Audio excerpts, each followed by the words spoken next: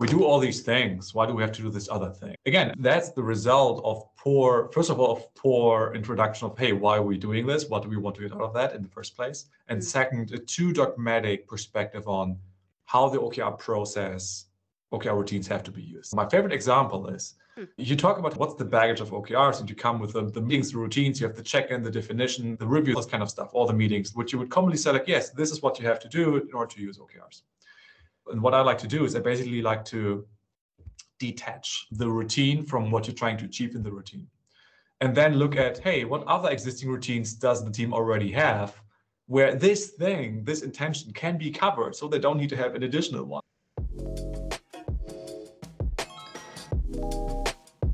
Welcome to Dreams with Deadlines. I'm your host, Jenny Herald. In this episode, we're diving deep into the nuanced world of OKRs with expert Tim Herbig. Tim enlightens us on the art and science behind OKRs, from his personal journey to their real-world application. Here are a few things we talked about. The bridge between strategy and daily operations. The intersection of OKRs with product strategy. The art of developing leading indicators. Finally, we wrap up with our signature quick-fire questions. Let's jump in.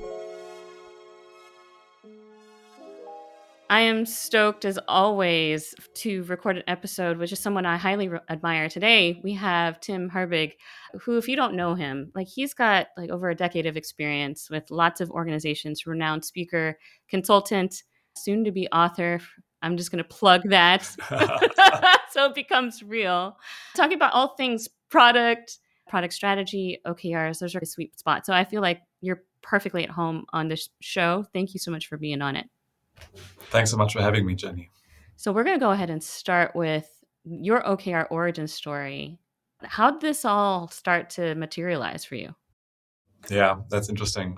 It came with the realization that in 2015, so I was working at XING, like German's LinkedIn, for a long time. And in 2015, I got a new boss. And then I learned that my last boss basically was doing sort of OKRs with us in this department. And that was my first okay, what is OKRs? And then I heard about loosely the term, and then I tried to understand it a little bit more. Then I went to a new job where I tried to dabble with it, but still very by the book informed. And then I changed jobs one more time. My last job as an employee in 2017. And then I wanted to use OKRs in a more structured way to structure this team, this department. And that's when I arrived at all these things of okay, I know how to do a product. And then I tried to do OKRs by the book and realized not everything lines up. And there are some challenges of making this an actual, amplifier of the product work rather than this is another thing we're trying to tick off. And so I had this breakthrough, I would say, in early 2017. And then over time, this has evolved through my own experience, but also client work, where I run into the same issues over and over again. And for me, it's typically, most of the time, people who come to me are product teams who work in a company where the company has adopted OKRs from the top down without really explaining why or what to do or what they want to get out of that. And then they realize when they come to the product team level, it's oh, that doesn't work, or it doesn't align that neatly. And then, because nobody seems to have the answers of what does it mean for roadmaps, for discovery, for Scrum, whatever. The key theme I try to use as an implicit headline when I talk about OKRs is to put the everyday usefulness over the, let's say, technical correctness. That's how I would like to phrase it. As look, there are certain aspects of how to do OKRs that can make them more or less impactful, but if they don't provide value for you on an everyday basis, questions worth asking, why are you doing it in the first place? Let's launch into that then, this idea of everyday usefulness over technical correctness. Because there are folks out there, let's say Marty Kagan, he says, and I think it's triggering for you, you mentioned, if you're not doing outcome OKRs, you're not a product team. So can you explain or describe more what you mean by everyday usefulness over technical correctness? Maybe you have some stories for us. Something that I hear a lot from people when I work with them is that I wrote an article about OKRs beyond the outcomes. And there's a quote in there, which is outcomes over outputs, but not at all cost. And that seems to resonate with people. And I like that a lot because I think this perfectly summarizes my perspective. Whenever I look at any kind of framework, I try to go back to the basics as much as possible. What's the original idea behind the framework, and are we still staying true to that? And I feel when you go back to OKRs, the key idea is, from my perspective, like to literally bridge like those overarching bits like mission and strategy and the day-to-day work you do. And so I feel like if whatever kind of OKRs you have, whatever shape or form, if they don't help you do that, there's probably no point in setting them in the first place, right? Because then chances are high, they become a bit of a reporting tool, right? I would say, for example, teams who only maintain OKRs on PowerPoint, there's a high chance you're writing them for someone else to report them, because there's no way you can meaningfully track them in PowerPoint, I would say.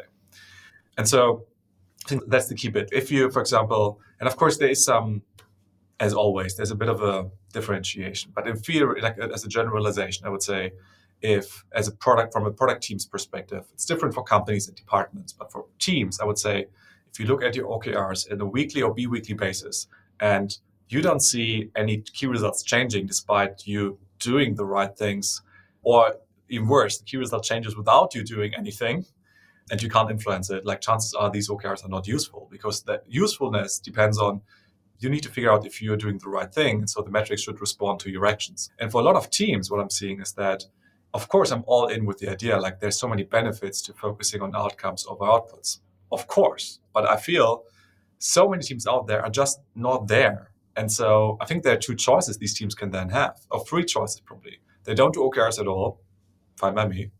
They try to make it an outcome OKR at all costs, right? They write an outcome like a change in behavior key result. But as I mentioned, they might end up not being able to influence it. Maybe they can't even measure it. The metric doesn't change. So then I think it's worth asking, what's the point of having this OKR you can't influence, which doesn't help you measure this progress? Or you figure out, okay, what is a metric we can influence right now? Maybe it is an output. Maybe it is binary. Maybe it's a milestone. Maybe one is an outcome already.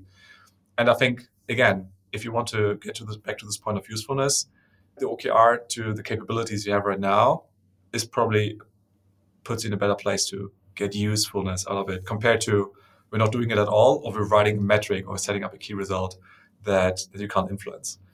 So let's talk about that, right? So one of the biggest pushbacks that I think you've probably received from product teams are, why are we even doing this in the first place? We already have a good strategy. We have a solid series of plans. We call it a roadmap. We have well understood KPIs that we're tracking against. What is your advice on how leaders or folks who champion this can overcome that resistance? Because I think that's a question a lot of folks have, is we already have a lot of established practices. This is another thing that you're asking us to do. What is the value of doing that additional thing? What do you say? We do all these things. Why do we have to do this other thing? And that's right? Like, again, that's the result of poor introduction of, hey, why are we doing this? What do we want to get out of that in the first place? And second, a too dogmatic perspective on how the OKR process, OKR routines have to be used. So my favorite example is, you talk about how OKRs, like what's the baggage of OKRs, and you come with the meetings, the routines, you have the check-in, the definition, the retro, you have all this kind of stuff, all the meetings, which you would commonly say like, yes, this is what you have to do in order to use OKRs. And what I like to do is I basically like to detach the routine from what you're trying to achieve in the routine. And then look at, hey, what other existing routines does the team already have where this intention can be covered, so they don't need to have an additional one. I got that quote from a friend of mine around a product company. They worked with a very, let's say, traditional OKR consultancy. And they were like, you have to have the OKR check-in. And then he was like, so we do a sprint planning. Can't we incorporate the OKR check-in in the sprint planning? And they're like, no, you need to have a separate OKR check-in. He's like, wow. Why though? Right? Why? And so that's the thing. What I like to point out is like what you're trying to achieve in each meeting, and then where else could it happen. Favorite example is OKR check-in, right? Checking in where you are and where you're going to go next. That's literally what teams are doing in the sprint review and the sprint planning. Exactly. Yeah. And so expanding it in there. So for me, it's about where can the aspects of using OKRs fit into existing routines. That's the first exercise I have people go through. When it comes to practical integration, we talk about tools and routines, like which tools do you use to make decisions? Where do OKRs need to create more visibility whenever you make these decisions? Same for meetings and routines. So I think it's about assessing, and I think that's the big break between like a finance team and a product team, because a finance team doesn't have that, right? When I talk to a finance team, they're like, we don't do check-ins, we don't do weekly stand-ups, whatever. It's much more complicated for them, right? But for product teams, it's like, I don't need another of these. So I think it's about like acknowledging what's part of the OKR cycle, but detaching basically the outcome of a routine from the routine itself, and then figuring out which of our existing routines could help us incorporate this outcome, is how I would phrase it. So integratability or repurposing existing routines potentially. So really being pragmatic rather than dogmatic in the approach. Yeah, exactly. I think this probably comes down to this, like to the first point of like how to make the everyday, how to create everyday benefit, everyday usefulness through OKRs essentially. And again, part of that is of course, where to use it, how to incorporate it. Maybe we go into more depth about this pragmatism stuff, because there are 3 prevailing topics that you speak about on your website quite often. Strategy, like kind of the foundation for all of this. Discovery work, like how do we figure out what things we probably should make investments in? And then you mentioned a lot about OKRs and the practices, for example, that you've mentioned. Maybe we could start with OKRs and strategy. And I know you said there's but maybe we discuss some of the key themes here. How do strategy and OKRs fit together? I know a lot of people have talked about it, but let's talk about it in the framework of product in particular and product strategy. Yeah, for sure. I try to focus on these 3 domains like discovery, OKRs, and strategy. Naturally, they're super interlinked, which is why I work on these. Yeah. So I think, again, for me, it always feels healthy to go back to the core intent of something. And I think there are like so much good stuff out there on strategy, right? The person that resonates the most with me is, for example, Roger Martin, who does some great concise writing. And so, for example, basically the bits he says, I think if you look at all the different strategy frameworks and stuff, it always comes down to the same things, right? I think there's some unique patterns across strategy. I think it doesn't really matter what shape it comes in, what framework you use. If you understand the foundation, okay, I need to provide some kind of inspirational framing. I need to articulate, to use his question, like where to play, right? Audience, jobs, alternatives. And like, how do I want to win on this playing field? So differentiation, value proposition, distribution channels, whatever it is. So I think it's always these fundamentals. And of course, every team has to understand, okay, which of these components do I want to answer, essentially? Some might be relevant, right? B2B teams might have to think about user jobs and buyer jobs and maybe champion jobs and champion segments. B2C might only have the users, totally different. So that's very contextual, I think. That's why I don't believe in every team has to fill out the same framework. I think the also framework independent bit is like that you have to make sure that these various choices you make in strategy are connected, right? That's okay.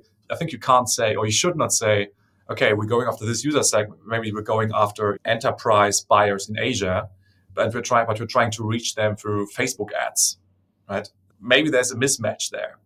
And so these things have to be aligned, of course. Or maybe you think, oh, we differentiate so greatly through a perfect user interface when all our main competitors are Apple Design Award winners. So that's probably not a differentiation you can focus on, you can leverage. So I think that's like understanding this connectedness. And so what I love about what Martin says, right? So strategy is about answering these questions across these patterns, but then making clear choices, right? Of, okay, I do this, not that. And you can do that through a broad variety of things by saying, like, you talk about which user segments you go after, but maybe you also write down which user segments you're not going after, right? To make it even more explicit. And I think if you then try to put these things together, it's okay to drive our vision. We're trying to go after this segment, solve these jobs for them by offering this value proposition. Like there's a very tiny slice of a specific strategy choice you made. And then I think to come back to your question, the role of OKRs, as we said earlier, the role of OKRs is to bridge like this strategy intention and what you're doing everyday work. Basically, OKRs are there to answer the question, okay, if we manage to solve the key problem of attracting new employees for Asian enterprise buyers, to stick with that example, how do we know we have solved that? Which metrics would tell us that we have achieved that was successful? And then, of course, there always comes in this question of the timeline, right? So maybe strategy as a whole probably has maybe 6, 12, 18 months kind of timeline. So you might have a lagging metric that really captures that. You could have things like number of employees hired by Asian enterprise buyers, if that makes sense. It's, of course, a bit of a lagging metric, but then you would try to break it down. Okay, which kind of more leading bits along the way could I influence as the product team that tries to contribute to that strategy? So it's about really the choice. I'm making a clear choice, meaning I could do other things as well. Roger Martin has this great test of saying if the opposite of a strategy choice is stupid on its face, it's not a real choice. I like that a lot, right? So the opposite should be a genuine other option. Otherwise, you're not making a choice. And then try to translate that in how would we know that this choice has worked in the form of metrics? And I think that's the framing for OKRs, which also tells you a lot about if you don't have these strategy choices in place, how difficult it must be for product teams to come up with OKRs. That's a good note on the linkage on what prerequisites aid in its success if they were to be adopted within an organization for sure.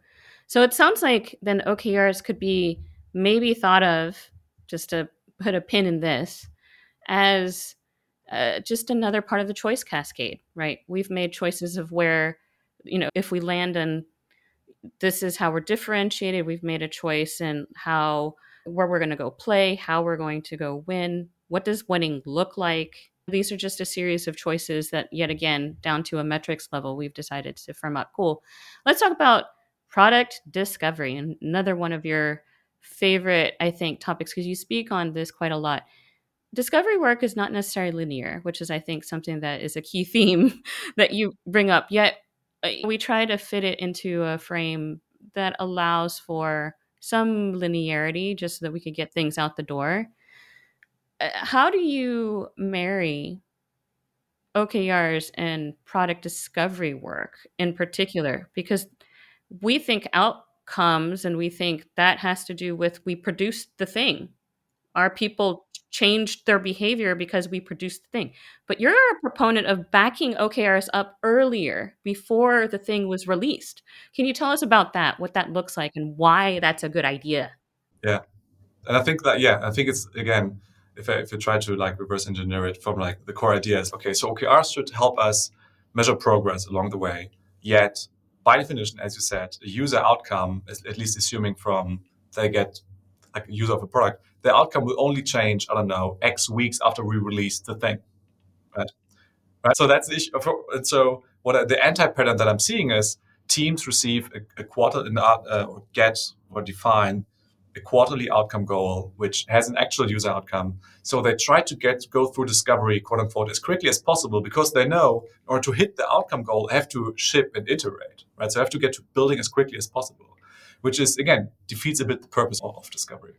And so I feel, and this, of course, highly dependent on, let's say, a company's maturity or how they work. I think you can ask yourself the question, okay, and that's the insane difficulty with discovery. Like, you don't know what you will do throughout discovery. You won't know exactly what you will engage in. Sometimes you might have a better idea, sometimes you might not. And for example, there's this thing, I think when it comes to using OKRs in the context of discovery, I think you can either try to focus on more process-oriented metrics, meaning literally what can we directly influence as a team. I think Teresa Torres once had this good example of you could measure cycle time between user interactions. Again, that's a good thing to say. It's not about necessarily the number of user interviews, it's about the cadence, right? So you could measure that to say, okay, what's the cadence time? What's the cadence of interactions? What's the cadence of maybe dismissed ideas?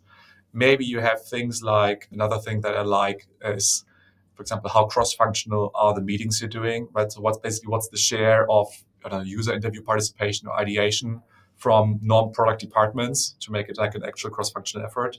Again, these are things you can influence more directly, which bounce between outcomes and outputs, so to speak. I think the cycle time is more of an outcome, right? It describes a change in behavior by the team, which they can directly influence. I think that's oftentimes forgotten when you talk about outcome, and we stick to the definition from Josh Seiden, who says it's a change in human behavior. This human can also be you, right? You can also change your own behavior and measure that through OKRs. I think that's oftentimes undervalued or forgotten.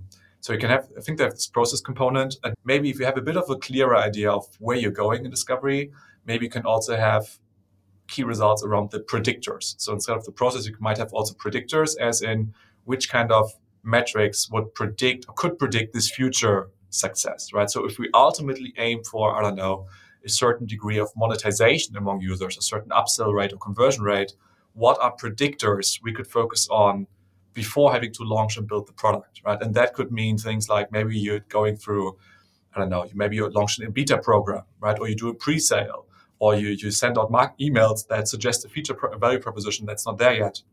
What's the conversion rate, the opt-in rate, or usability test success rate, or if you have a rolling usability testing program, what's like customer effort score for task completion and prototypes. These could be predictors of future product success. And now I think, of course, it's clear that the discovery OKRs might not always make sense, right? I think it's coming back to what could you get out of it. For some teams, there's the soft benefit of just creating more visibility for discovery work, right? By just being able to, in the discovery check, in the OKR check-ins, to also talk about not just this delivery, but also discovery OKRs to just, again, create visibility. So I feel it's a ramp for product teams to make discovery practices more normal, more regular. And maybe over time, maybe you don't need additional OKRs for measuring discovery because it's so ingrained, it's so normal. It's clear that you don't rush through this 2-week period just to get to building as fast as possible. And sometimes it can be a nice starting point. We're going to take a short break. You are listening to Dreams with Deadlines, the podcast that brings you real stories of trials and victories in business, brought to you by Quantive. Quantive is a strategy execution platform that helps organizations create greater strategic agility and excel at execution. With more than 2,000 customers, Quantive helps companies close the gap between strategy and execution to achieve their best possible.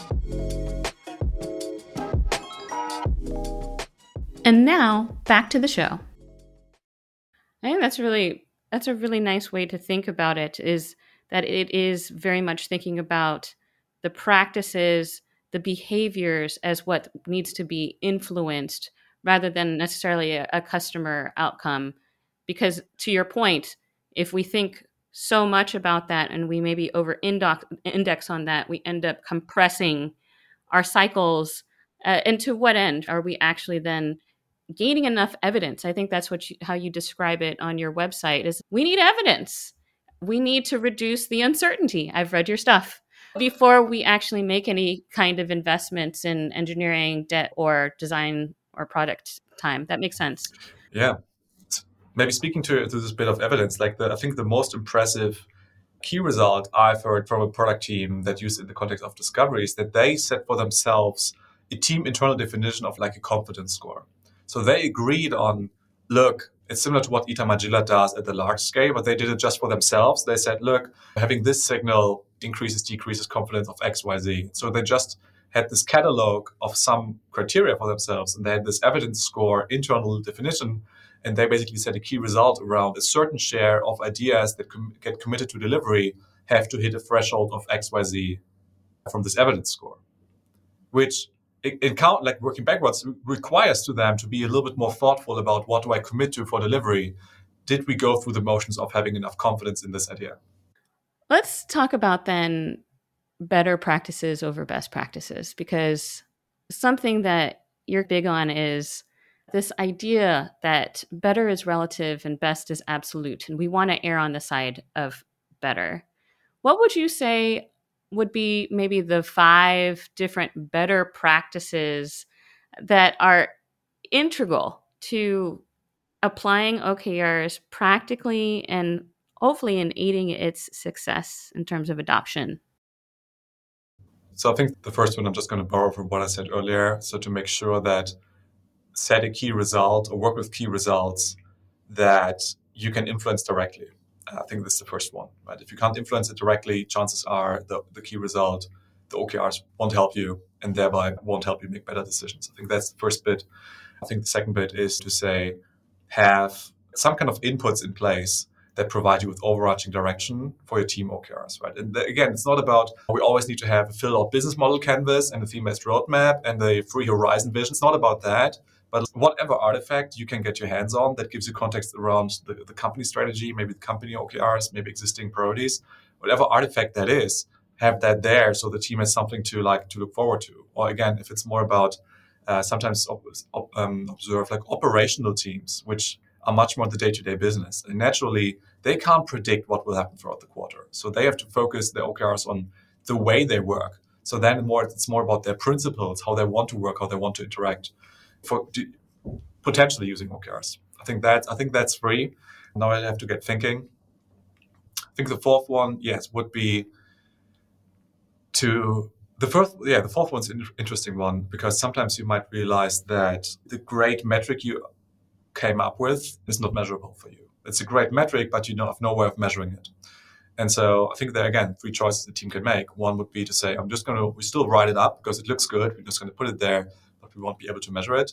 The second one would be to just don't set it, stop using OKRs altogether. Or the third one, which is definitely the most difficult one also for me personally, is to say, maybe then the next quarter is about creating measurability as the objective, right? So it's about, maybe the theme is to increase the efficiency, operational efficiency of the team. And for that, you maybe have some metrics in mind that would signal operational efficiency, but you realize it's such a drag to measure these metrics that maybe the next cycle is about create measurability for, maybe you have an objective then that says, we know what takes up our time. And then you have key results around, we measure these activities. So investing in creating measurability if you really can't measure it yet. I think that's the fourth one. And now you're really putting me on the spot with 5. Maybe I can prompt you, because I think this is in the spirit of Tim Herbig. Aligning OKRs with organizational capabilities. Yeah, that's a really good one. That's true. This is what you've literally told me before. I have to send a thank you note to past me. To your previous self? Yeah, exactly. It's right on. And maybe you could provide a story around this one, because I think this is important. And it ties to your previous one, that maybe you have a key result. What's a good one? You can't measure it. You don't have the organizational capability to do that right now, right? And so you're aligning OKRs to that premise. But maybe you can provide us a good story, because I feel like you have them, of here's an organization, they had this idea of what they wanted to do, but they didn't have the capabilities to go do that. And it ended up being painful. Maybe you have a story or two. So I think there are so many different organizational capabilities. I think 2 or 3 stand out in particular, which might make the usage of OKRs more difficult. Like one would be just the way you slice teams, right? I think the most contradicting organizational setup could be that maybe you have a product team, and by product team, I don't mean the actual cross-functional team, which what it usually mean, but maybe you have a product department and you have an engineering department, but they don't form a cross-functional team. And so maybe product starts setting OKR for the product department with full of user outcomes, whatever, and then they hand it to engineering. Now you guys set your OKRs of what we're doing to meet these outcomes. So this handover is not like, and because the issue is that the product managers, of course, can't achieve outcomes without the engineers. And then the engineers can only focus on the code they produce without being able to tying it to a user outcome. So I think do you have actual cross-functional teams? Because this question I came up earlier, that causes a lot of frustration oftentimes when I try to hold teams accountable to like focus on OKRs you can influence. And then they end up with a microscopic key result, which is it's ridiculous to focus on. But that's the reflection of their actual area of influence. It's the key result feels so meaningless because they can only influence a tiny bit of the actual work. And the problem is OKRs doesn't fix that, right? Which sometimes people have to realize in the painful ways. Like OKRs don't fix that. You can write a cross-functional OKR, but again, if you don't have the capabilities to influence the product, the OKR won't change. And so it just makes it visible that, okay, our area of influence is so small. And there are a couple of things to think about. You could say, okay, maybe, fair question, maybe OKRs don't make sense for this team if it's such a ridiculously small area of influence. But maybe we could also think about a different way to set up our teams. Maybe it would be worth thinking about more cross-functional teams. So that's one thing. For example, I have that. The most prominent example is, for example, when you have some organizations separate front-end and back-end teams, or maybe you have teams that are more on like internal enabling functionality. They provide internal services.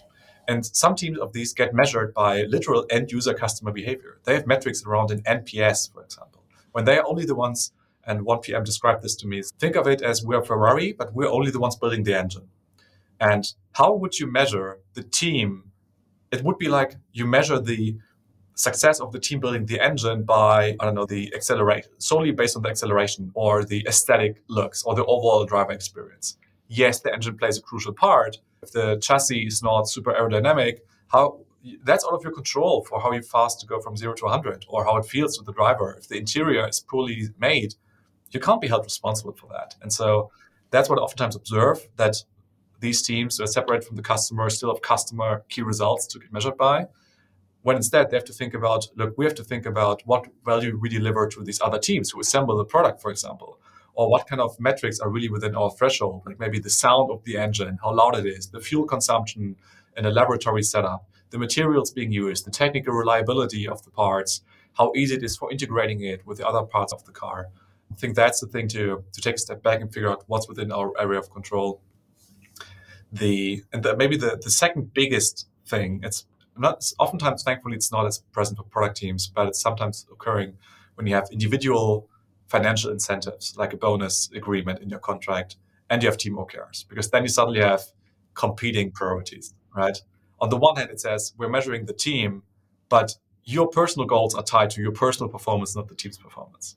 And that's, of course, a big problem because, and I would blame nobody for that. You might prioritize your personal goals to get this additional financial bonus.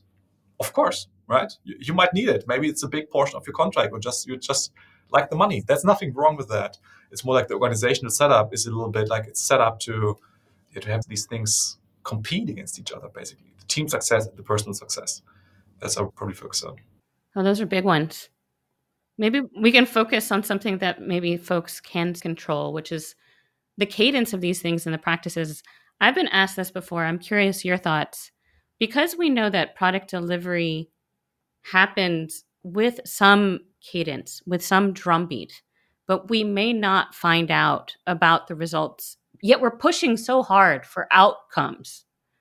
How do we align or think about aligning when we're going to achieve something to show meaningful progress with the roadmap and the development of this functionality? Like, how does this fit together? How should we be thinking about that? I feel like I'm starting to repeat myself. You can stop me whenever you feel like I'm just repeating myself. But I feel like this, again, like the fundamental idea is like from a product team's perspective, you have to figure out what kind of proxy behaviors can you influence directly to contribute to business success or to the mid to long-term success. And this mid to long-term success, again, might come in the form of very large lagging business metrics like market share, revenue, traffic, user acquisition, or stuff like that.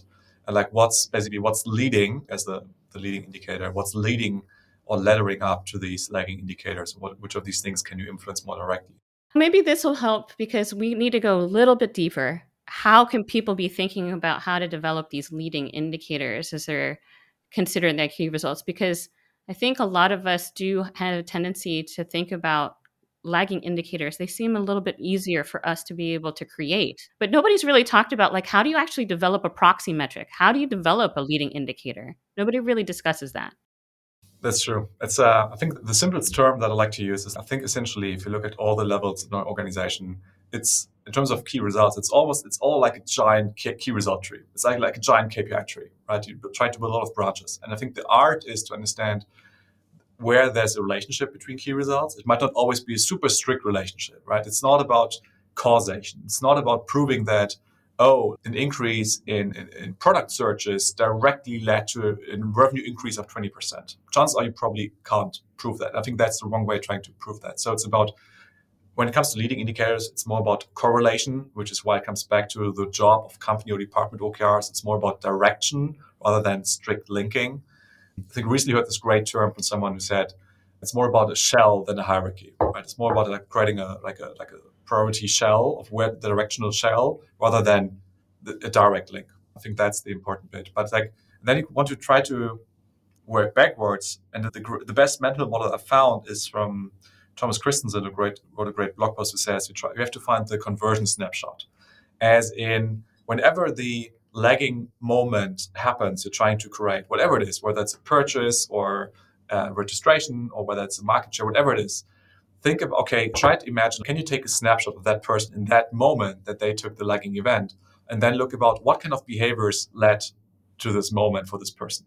And if you do that often enough for 50, 100, 1,000 people or whoever you have, you might see the pattern of, interesting, like 60% of people who have completed a purchase had more than 2 items in the cart.